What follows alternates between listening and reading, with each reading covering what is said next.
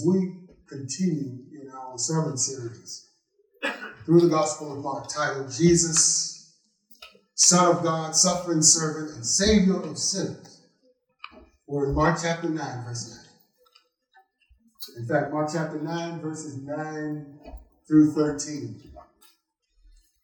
And as you're turning in your Bibles there to Mark chapter 9.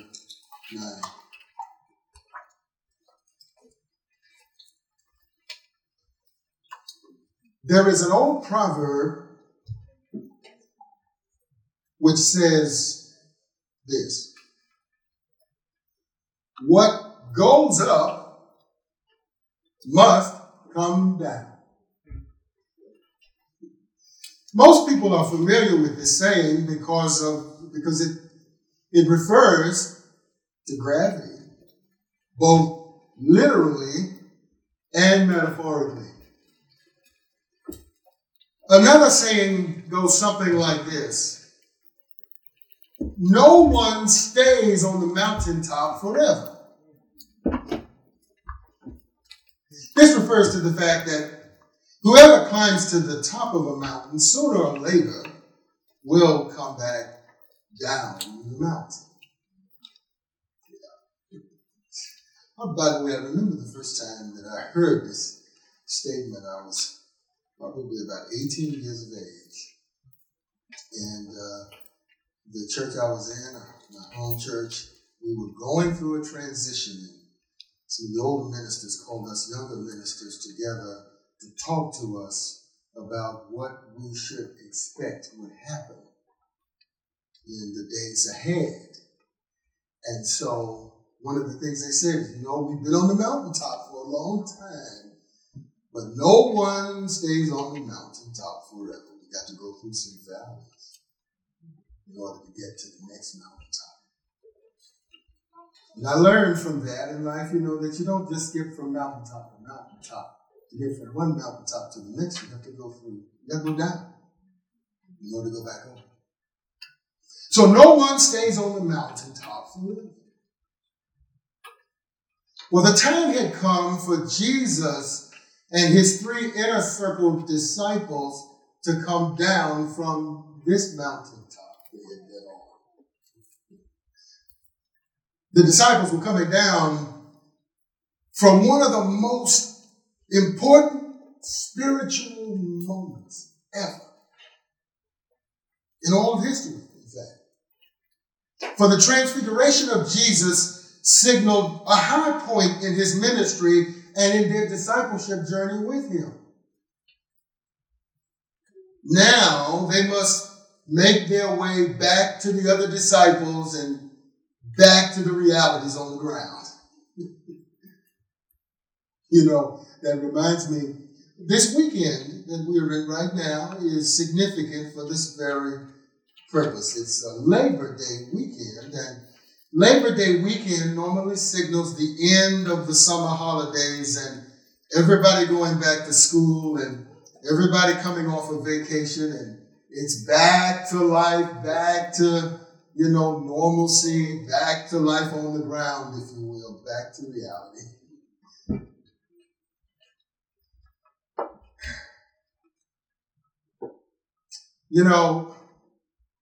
It's interesting that while they descended the mountain, they had an interesting dialogue with Jesus about questions that they were still trying to figure out. The trip on the way down the mountain gave these disciples a continued opportunity to ask Jesus questions without interruption, and they took advantage of the opportunity. It was an important time coming down from the mountain, not just being on the mountain or having gone up the mountain, but also coming down the mountain. And they took advantage of it. Here's what happened. Mark chapter 9, beginning at verse 9. As they were coming down the mountain, Jesus gave them orders not to tell anyone what they had seen until the Son of Man had risen from the dead. They kept the matter to themselves, discussing what rising from the dead meant. And they asked him, why do the teachers of the law, referring, by the way, to the scribes, Why did the teachers of the law say that Elijah must come first? Jesus replied, to be sure, Elijah does come first and restores all things. Why then is it written that the Son of Man must suffer much and be rejected? But I tell you, Elijah has come, and they have done to him everything they wished, just as it is written about him. So while descending, Jesus commands the disciples to silence about everything they had experienced on the mountaintop. Presumably, they were not to mention this to the other disciples either, because they would not be able to understand what Peter, James, and John had witnessed on the mountain with Jesus. They were not there. And knowing some of them, they might have found it hard to believe what Peter, James, and John experienced. Not to mention, perhaps some of them wondering why Peter, James, and John and not me, not us. So presumably they were not to mention this to the other disciples yet either. Now, this was not the first time these three men, these three disciples, had been selected by Jesus for a special purpose. When Jesus was on his way to the synagogue ruler's home, Mark chapter 5, verse 37 says, he did not let anyone follow him except Peter, James, and John, the brother of James. So Peter, James, and John were privy to the revelation about Jesus that the other disciples still had yet to learn anything about. Peter, James, and John got to see things that the others had not yet seen and were not able to experience. They were not ready for it. The Lord had not called them to witness it at this point. At least not yet. Now, in the Mark 5, chapter 5, verse 37 story, that's the story where Jesus healed the daughter of the synagogue ruler, raised her back to life. We'll say more about that in just a moment. But here's the question. Why Peter, James, and John, and not the others? Why these three? Because Jesus would make them to become the most important apostles and leaders of the early church. Simon Peter became the foremost pillar of the early church according to the book of Acts, chapters 1 through 12. When you read, if you've never read it, you should read it. It's a page turner. You should read the Bible, not just because it's a page turner, but Acts chapters 1 through 12, really a page turner, the whole book. But in Acts chapters 1 through 12, Simon Peter is the principal character of all that takes place in the early church. The Zebedee brothers, James and John, also were pillars of the early church.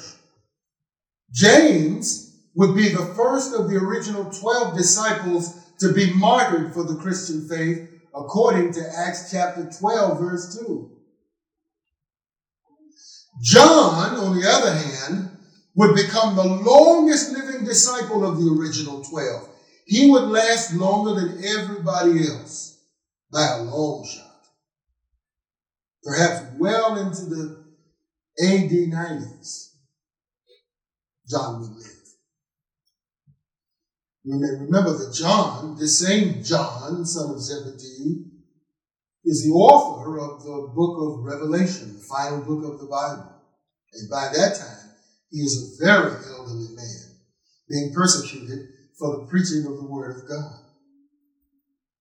Jesus gave these three special training because they would lead the church of the Lord Jesus.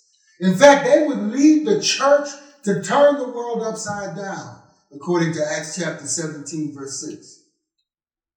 They're in many fits of persecution against the early church.